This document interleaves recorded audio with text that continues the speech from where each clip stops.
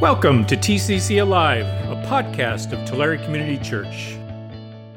Why, hello, fellow sojourners, and welcome back to another edition of Appropriating the Culture.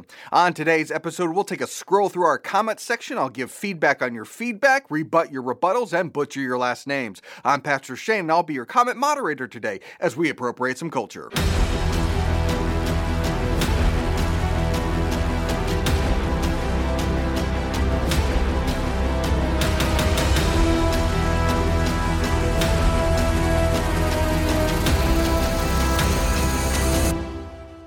Our first comment is from Damon Plant, who says, "Love this channel, and I love you.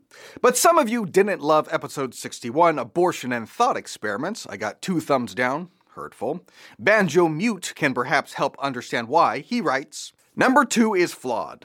Okay, so he's referring to my deductive argument against abortion, which is 1, all human embryos and fetuses are innocent human beings. 2, intentionally killing an innocent human being is murder. 3, murder is wrong. Therefore, killing a human embryo or fetus is wrong. Banjo disagrees with number 2. Let's find out why. Intentionally killing an innocent human being is not murder in every case. The person could be brain dead in the hospital and being removed from life support. Human and innocent, not murder. Well, Banjo, I think the answer lies in your comment. You said brain dead. Removing them from life support isn't killing them because they're already dead. Human beings cannot live without their brains, though the ladies on The View give it a good effort.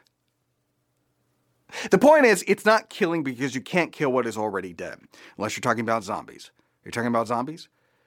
Either way, though, I think premise 2 stands because zombies are nothing but monstrous reanimated corpses. They're not human beings, and so it's not murder to double tap them. But I don't want to gloss over your point. I think brain dead is a bit extreme. A better argument might be something like a persistent vegetative state.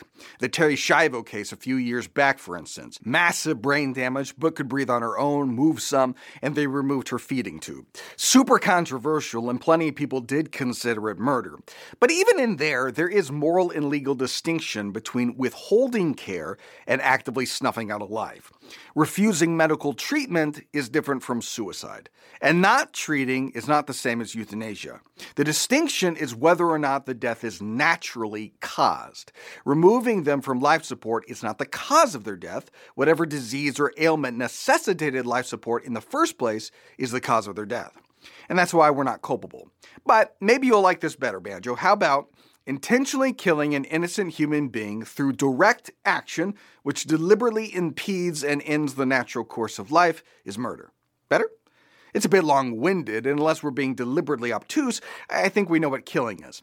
And let's remember what this was centered on, which was abortion. Again, if we knew with a medical certainty that Terri Schiavo, after 9 months on life support, would make a full recovery, then removing her feeding tube would be murder.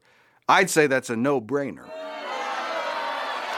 Well, that wasn't the only issue Banjo Mute had, though. Quote, "A fertilized egg is not a unique being because it can still split into twins."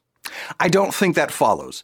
That it has the potential to become more than one unique being doesn't detract from its own uniqueness. Identical twins might share the same DNA, but darn it, they're people too. They're individuals with their own hopes and dreams and social security numbers. One unique entity can become 2 unique entities, but at no point do they ever become the mother. Next comment. Samuel Schufler writes, "This is solid content. Enjoy the logical breakdown and presentation, mixed with an appropriate amount of snark. Keep up the good work." Thanks, Samuel. I will try to keep the snark in check. Next comment. Tomlinson101 writes, "If I were to guess, AOC probably grew up Catholic. Why didn't she quote the Catholic Church's teachings on abortion rather than the nebulous Jewish thought?" Because it would be devastating to her case. No, her point was because different religions and different schools of thought within those religions have competing ideas on the issue of ensoulment. They can be more or less permissive with abortion. So because religions have thoughts on it, we can't have laws restricting it, or it's a violation of freedom of religion. But as we said, that's nonsense. Abortion is not a sacrament or religious practice at all, and permitted is not the same as required. And if AOC really thinks that that's a violation of religious freedom, then she should be working to legalize polygamy, right? Next comment. Ezra Hopkins says, "Let me guess Catholic." I'm not entirely sure why Guess Catholic is hyphenated, but you guessed wrong. And frankly, Ezra, it wasn't even a guess good. Literally, every video starts off with me saying, "I'm Pastor Shane." Now, Catholics can and do use the term pastor, but come on. If we're just guessing, you could guess better. Oh, shoot. I just went over my snark limit. We are now an inappropriate amount. I'm sorry, Samuel. I failed you. Next comment. Milana Brocht said, "This is great. I have no idea why believers have not found you." Well, it's your fault. You guys don't share the videos. Next, Infalcone13 says, "Great Jimmy Stewart impression." It was not. Rob S. said, "We don't pay tax to NPR. It's supported by donations." NPR has several revenue sources, but it does, in fact, receive taxpayer dollars. Roughly 10% of NPR is funded by the Corporation for Public Broadcasts, and CPB's budget comes from Congress. NPR has stated, quote, "Federal funding is essential to public radio service to the American public." And there have been multiple efforts and discussions to defund NPR and CPB, even as recently as 2019. Finally, we'll end with comments from Arthur Rizork, who went on a comment spree on the episode Thinking Beyond Doublethink, which I rewatched because, honestly, I'm not quite sure how these comments are connected to the content, but we'll do our best. Arthur says, "Applause for this Orwell quote, so maybe Scripture is not the only place for worthwhile ideas." Did some people suggest otherwise? Yes, Christians read other books, and this is going to blow your mind, Christians even write other books. In fact, I've written several books. No one reads them, but is that why? Guys, it's okay to read other books besides the Bible. Arthur continues, "The Chesterton quote, what year was that? Maybe it is my age, not the age." Well, there I go again, reading things that aren't the Bible. But to answer the question, the Chesterton quote was from 1926. Next comment. Scripture is the foundation of knowledge and understanding. Well, it's certainly foundational, but even in theological terms, the Bible is special revelation, not general revelation, which is to say it is a Christian idea that you can have knowledge and understanding even about the subject of God apart from Scripture. Next, Scripture is literal, Scripture is metaphorical, Scripture is both, and I can tell when it is one or the other. Yeah, me too. This feels sarcastic, but it seems unmerited. Of course, some of Scripture is literal and some is figurative and metaphorical. Everyone believes that. So is the sarcasm because it's ridiculous to think we could tell the difference between figurative and literal? We do that all the time, with every text we've ever read. Let's try it out. Give me some Scripture.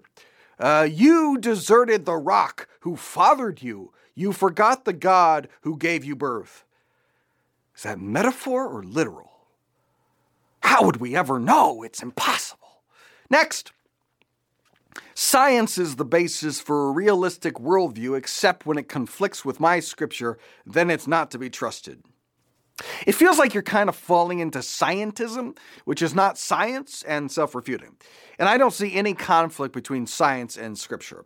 Next, the Bible as good story is way different from the Bible as, well, Scripture. I agree. The authority of Scripture is crucial. Next, it seems for you religious testimony is God calling to you to believe after Corinthians. I'm sure there is plenty of testimony in other faiths. How much testimony is required to swallow double talk? Now, this comment is connected to the content of the video. However, I think you misunderstood my point.